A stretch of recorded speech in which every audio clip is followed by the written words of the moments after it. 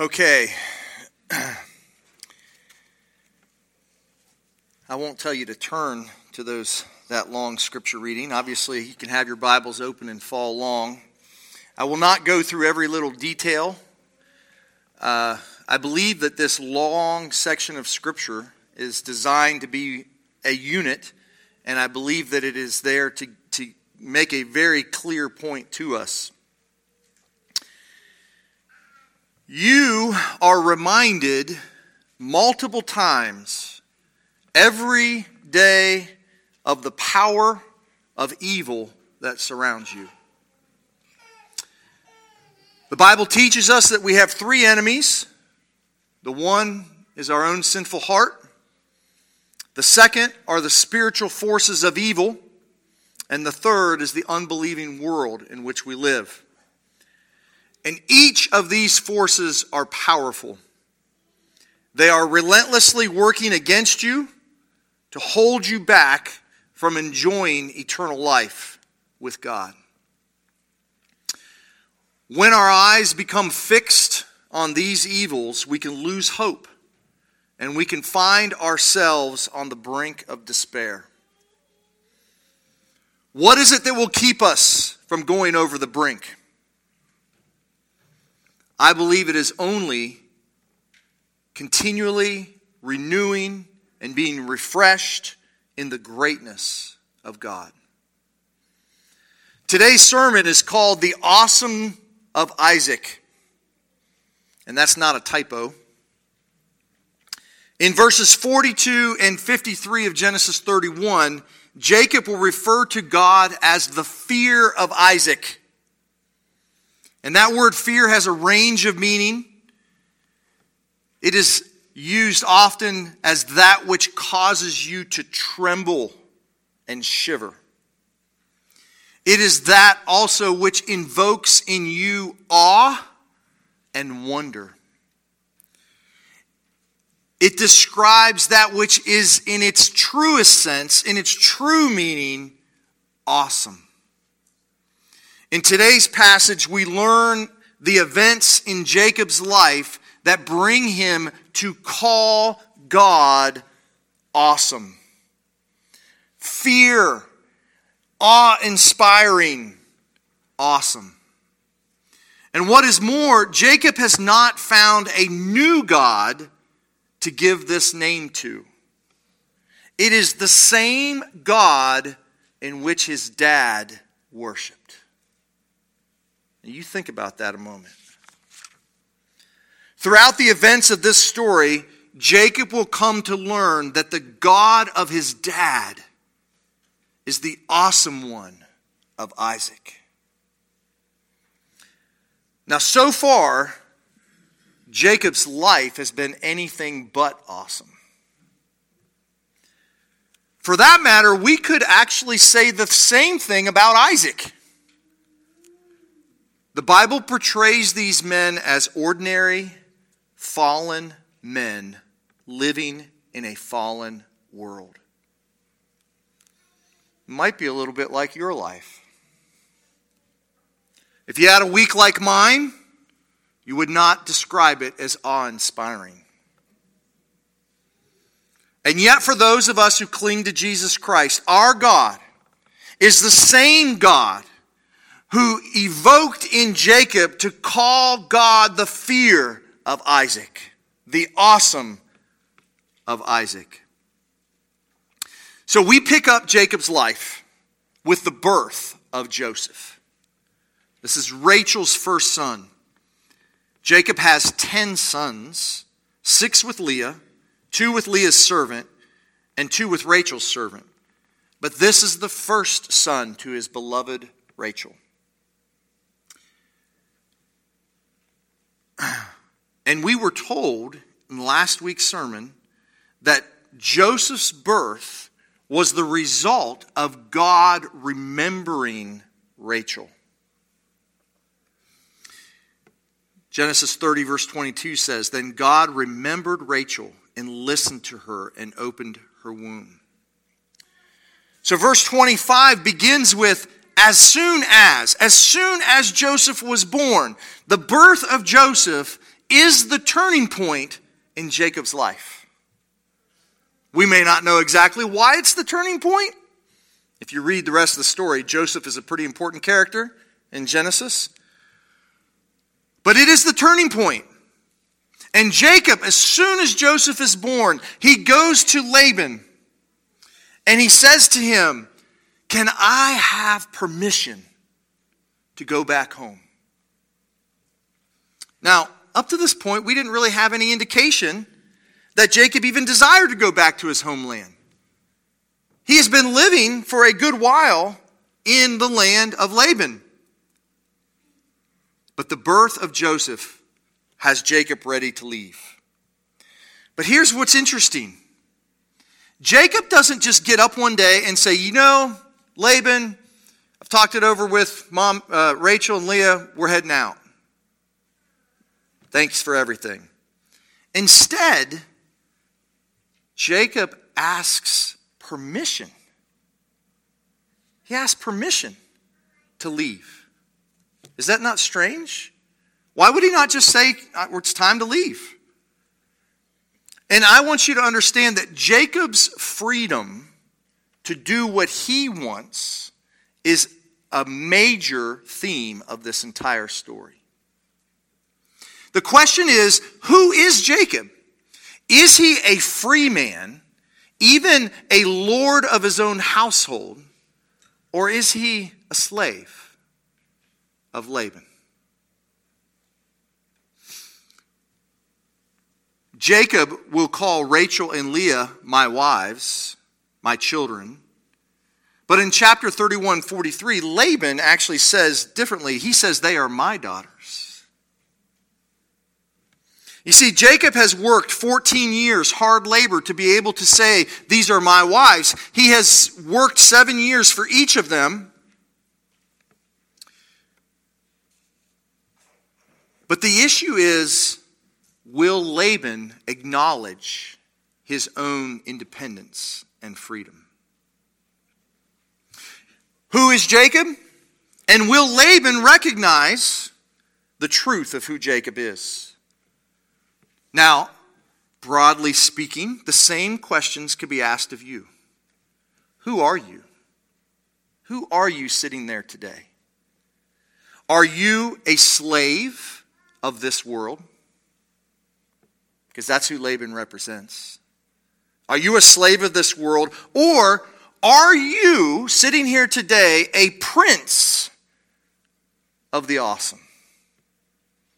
Are you a slave of this world? Or are you a prince of the awesome? Verse 27 and 28. Laban has no intention of letting Jacob leave.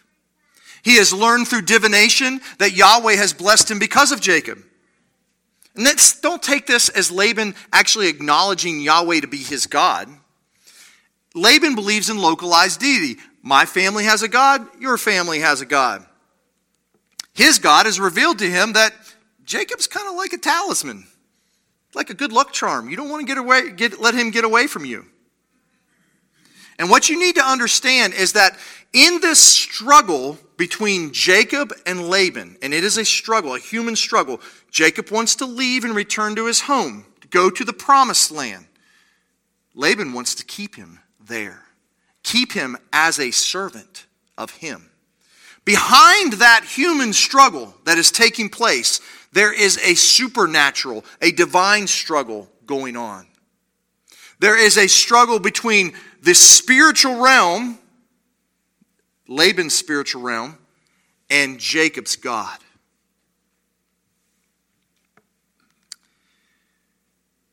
The same thing is going on in your lives. There is a spiritual struggle behind the physical struggles that you have. The question is whether or not our God is stronger than all the other forces of evil that oppose us. That's the question. Verse 29, Jacob agrees that up until this time he has been a servant of Laban. But he also makes his case that Laban should allow to let him leave. See, you would think if you have been blessed because of me, don't you think it would be good to be nice to me? Jacob thinks, yeah, just let me go.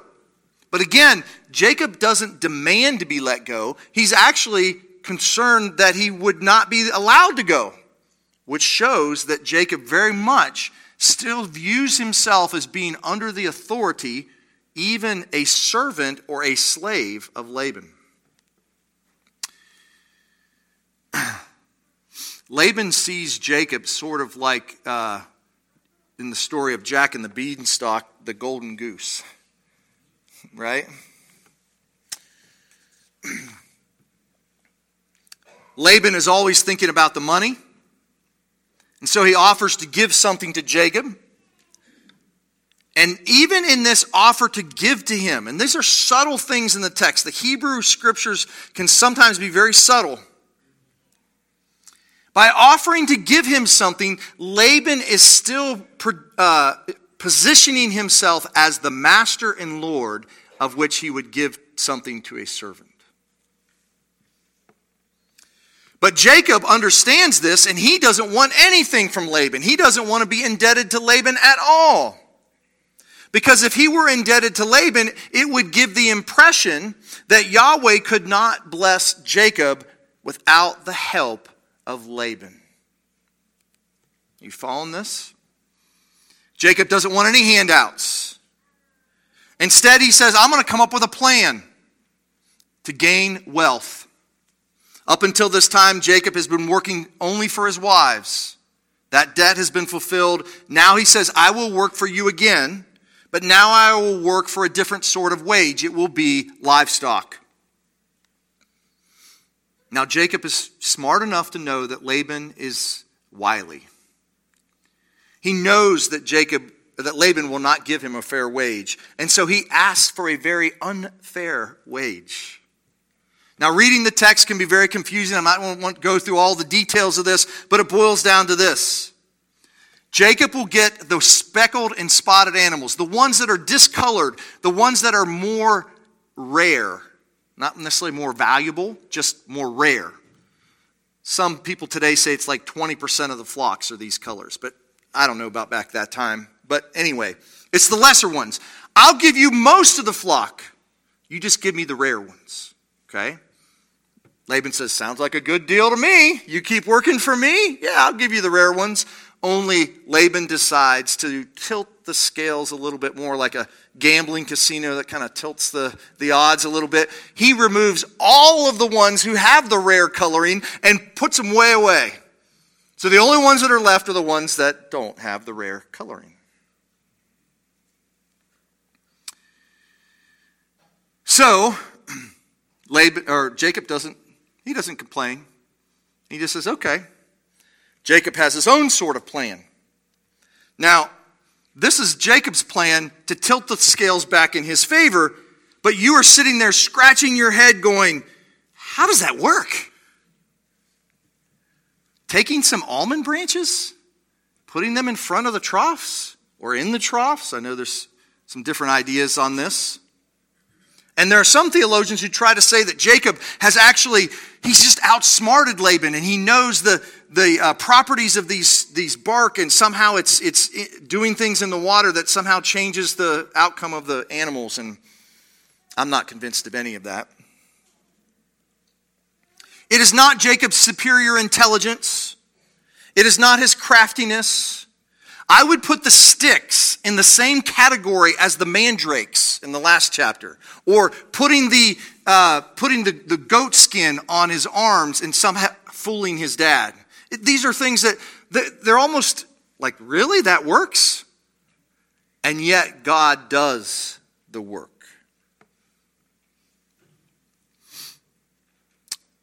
Chapter 31, beginning in verse 1. Things go well for Jacob. He gets a lot of animals on his side. And just like we saw last week with Rachel and Leah, there's jealousy. Only this time it's not the jealousy in family matters, in relationships. It's the jealousy of property, of the things that you own, in business affairs. they look at the situation, Laban's family looks at the situation as if Jacob has stolen their dad's wealth. They don't see it as God's work. They see it as Jacob stealing it. And God knows that this will be a very touch and go time. Think about in your own life. Someone in power over you no longer likes you. Maybe you're working for your boss and he's not real happy with you anymore. He has the power to take away your God. Take away your job. Maybe you're take a stand on biblical principles and you no longer have the favor of those around you. Maybe your government doesn't like you anymore. All these powerful forces around you that seem to have the ability to do you evil. Jacob is in a precarious place right now. He's going, oh my goodness, what am I going to do? Laban has the power to harm him. It is in this context that the Lord appears to Jacob. In verse 3, return to the land of your fathers, to your kindred, and I will be with you. You see, Jacob doesn't have to learn these things through divination. Yahweh simply speaks to him. At the same time, Yahweh commands Jacob to do what would be a risky thing, return to the land of his fathers. And he tells him, I will be with you. Now, there's another issue that's going on here. Jacob understands that his wives are still, and this is hard to see, but his wives are technically still under the authority of Laban. Even though they're his wives, Laban is a servant. Jacob is a servant to Laban. And so Jacob has fear that his own wives would side with Laban rather than him. And so Jacob begins to actually persuade his wives what he wants to do. So how does he do this? He basically says, I've been very much blessed. That's because my God's taking care of me. He even explains the dream to them. But he also explains to them that Laban has tried to cheat him over and over and over again. I've been working 20 years for this man. And in this, he explains to them the dream that he had. He explains to them that he had a time with the God of Bethel. He calls that the God of Bethel. That was a couple weeks ago. But he talks about this God has been working for me. He explains to them that it's all about my God. It's not about me. It's about my God. And wonderfully, Rachel and Leah both agree to go with him rather than their father. This is very important to the covenant promises because the whole point of Jacob going there was to get a wife and children. And so if he were to get there and then start turning around going back but not have his wives and children, the promises would be falling short. That's the issue. Rachel and Leah actually have the beginnings of faith. They encourage Jacob to do what the Lord asked him to do. Jacob then, once he has his wife secured, says, we're going to get out of here. We're going to slip out in the night. He's on his way to Gilead. All you need to know about Gilead is it's right close to the promised land. Not quite in the promised land, but right there, close to it. He takes all of his property with him. He's traveling pretty slow, but he gets a 3 days head start. Only one thing he takes that he doesn't know that he's taking, and that is the household gods of Laban. Now, I will tell you that there's been times in my life where I haven't been sure of her motivation for doing that. And I don't think I absolutely know her motivation, but I do not think it was to worship those idols. And I'll explain that in a minute. Probably revenge, maybe wealth.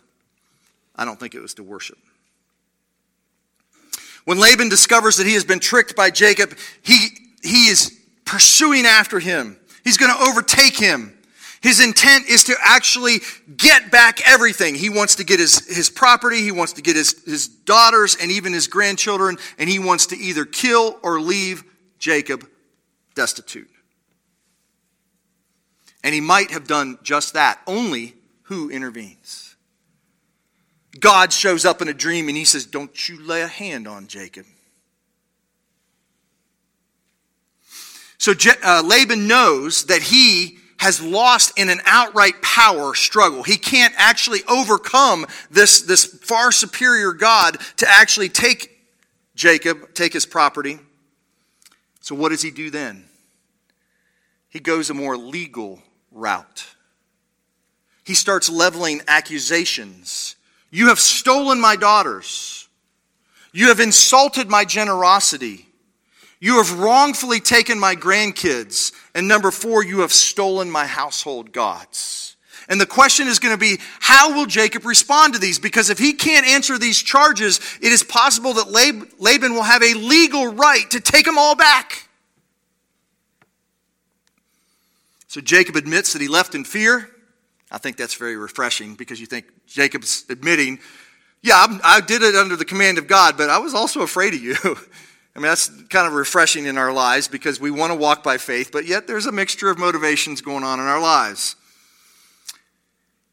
But other than admitting his fears, Jacob doesn't answer any of Laban's charges except the one about the gods. Why? Well, the story is all about.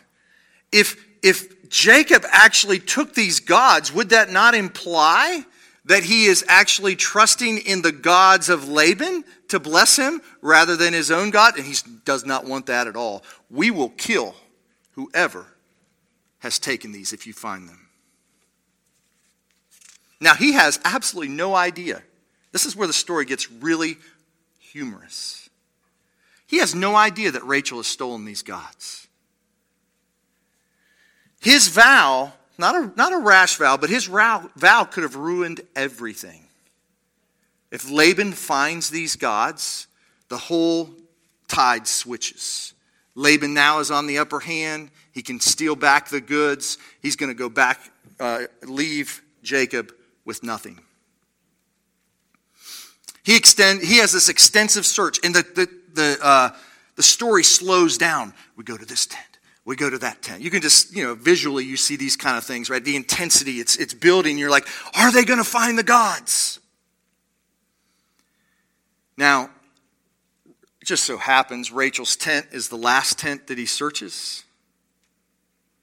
And he can't find them because she has hid the gods underneath her saddle. And she explains that she is on her menstrual period. And so she cannot, this would be an unclean thing. Make her unclean. And she knows 2 things. She knows that, number 1, Dad is not going to actually search because he doesn't want to be unclean. But also, and this is a very subtle thing, if she were wanting to worship these gods and trust in them, she would never have hid them where she did.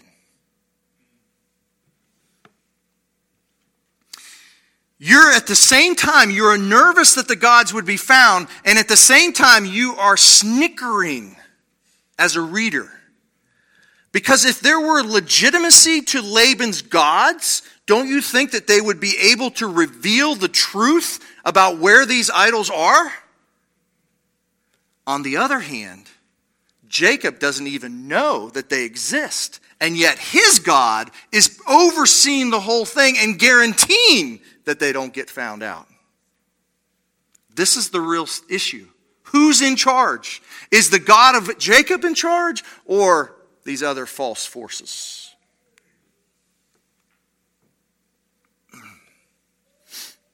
See, the lesson to us all, when God chooses to bless someone, when he brings them into a covenant relationship with himself, there are no forces of evil that can thwart God's good plan in their lives. As soon as Laban's search ends in failure, Jacob takes the moral high ground. And again, you're supposed to laugh because he really doesn't have a right to have the moral high ground, and yet he takes it anyway. And he takes the offensive and he's going after him. And in some sense, he does have the moral high ground because he didn't steal any gods. But, you get the picture. It's all to be kind of this almost humorous issue that's happening here. He explains to him that he's been cheated over and over. In verse 42, we come to the climax, and I want you to hear this. If the God of my father, the God of Abraham, and the fear of Isaac had not been on my side, surely you would have sent me away empty-handed. God saw my affliction and the labor of my hands and rebuked you last night. This is the climax of the story. The God of Abraham, the fear of Isaac, has been on my side. And what you need to see here, again, this is subtle Hebrew poetry. The God of my father, the God of Abraham, it should say the God of Isaac. But they take out the word God and they put in fear. And it's used as a noun, which typically fear would be a verb or an adjective. And so here they put it in as a noun. And this is why I've titled the sermon, The Awesome of Isaac. Well, I don't even say the awesome one of Isaac. It is the awesome. That's who he is. Your God is awesome. He is fear-inspiring. He is awe-inducing. That's who God is. And Jacob has been dumbfounded by this whole thing.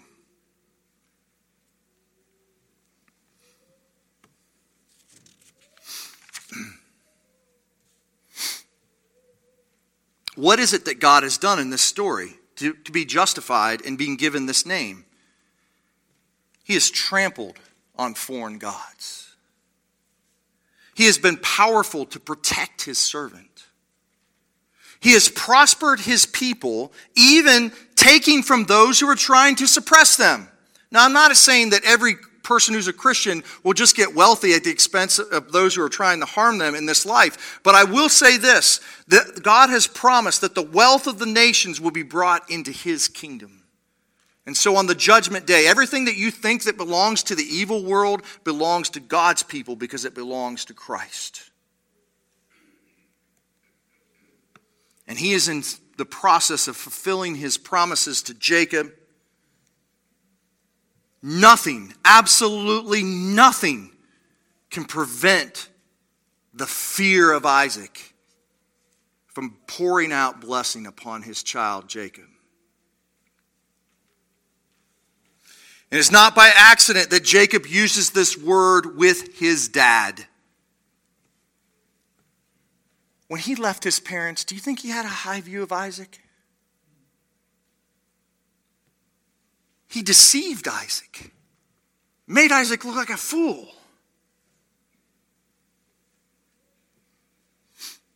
I mean, we look at Isaac as a bit of a disappointment, do we not?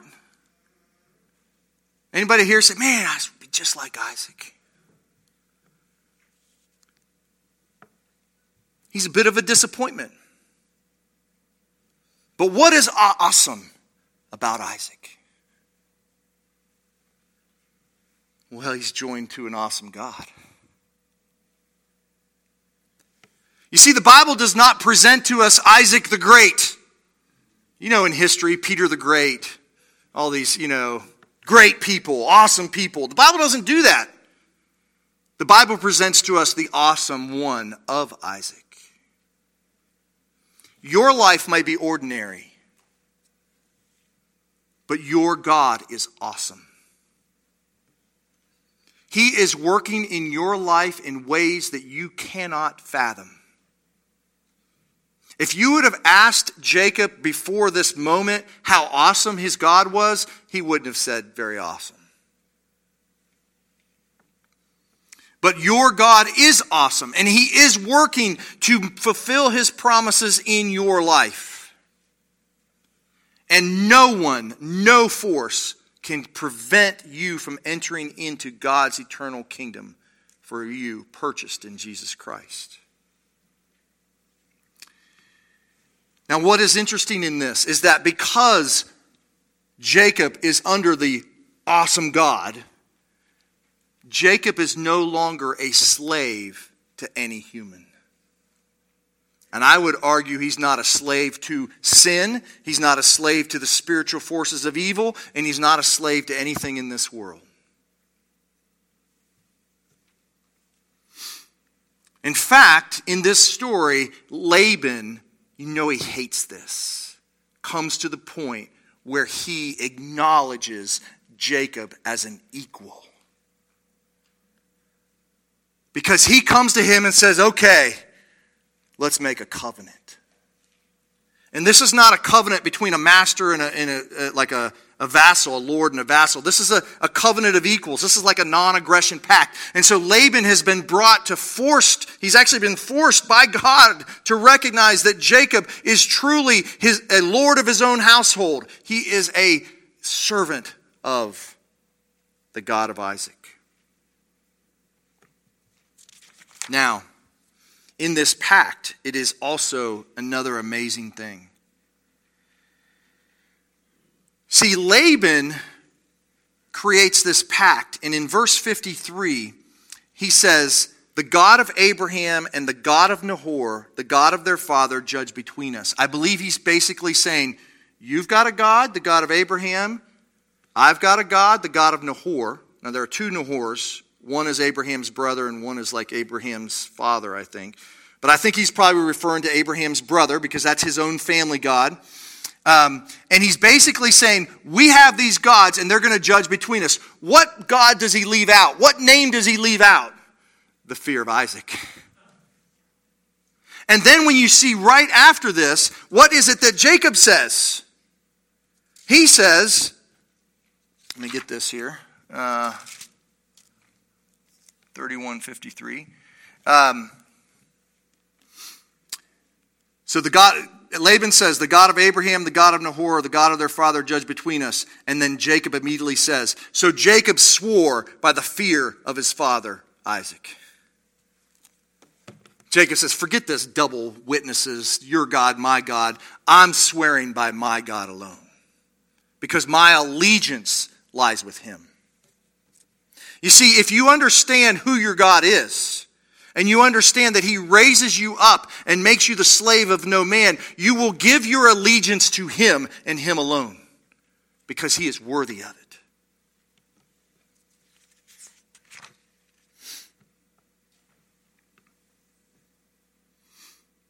Now, I will say, this is just a teaser for the next sermon, he doesn't call him my God yet. That'll wait. It's coming. It's not quite here. But Jacob is being in awe of this God who is the God of his dad. The story ends in kind of a strange way. It ends with a blessing from Laban. Now, there's a lot of ways you can take this, but I kind of take this as a little bit more humor. Do you really think after going through this whole story that you really care about the blessing of Laban? The only thing that matters is the blessing of Yahweh. Brothers and sisters in Jesus Christ, do you believe in the awesome of Isaac? You see, this story has been given to you for one primary purpose: to help you believe in the true God and not trust in the false gods of this world. Young people, listen to me. Respect your parents. Love your parents. But it is not your parents who deserve the title awesome. But the God of your parents, he deserves that title.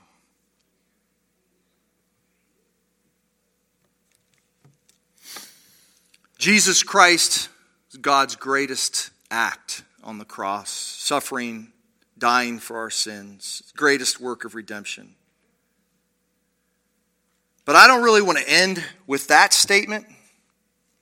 I want to end with a description in Exodus 15. End with scripture. This is after they come up out of Egypt. Israel comes up out of Egypt, and this is what they say. Who is like you, O Lord, among the gods? Who is like you? Majestic in holiness, awesome in glorious deeds, doing wonders. You stretched out your right hand. The earth swallowed them. You have led in your steadfast love the people whom you have redeemed. You have guided them by your strength to your holy abode. The peoples have heard, they tremble. Pangs have seized the inhabitants of Philistia. Now are the chiefs of Edom dismayed. Trembling seizes the leaders of Moab. All the inheritance of Canaan have melted away. Terror and dread fall upon them all because of the greatness of your arm. They are still as stone till your people, O Lord, pass by, till the people pass by whom you have purchased. Do you know what's going to happen on the judgment day when we are marching in and all of the world that thought so little of us, they're going to see the greatness of God saving his people. O Lord, pass by till the people pass by whom you have purchased. You will bring them in and plant them on your own mountain, the place, O Lord, which you have made for your abode, the sanctuary, O Lord, which your hands have established. The Lord will reign forever and ever. The awesome of Isaac is worthy of your trust, and the awesome of Isaac is worthy of your devotion. Amen.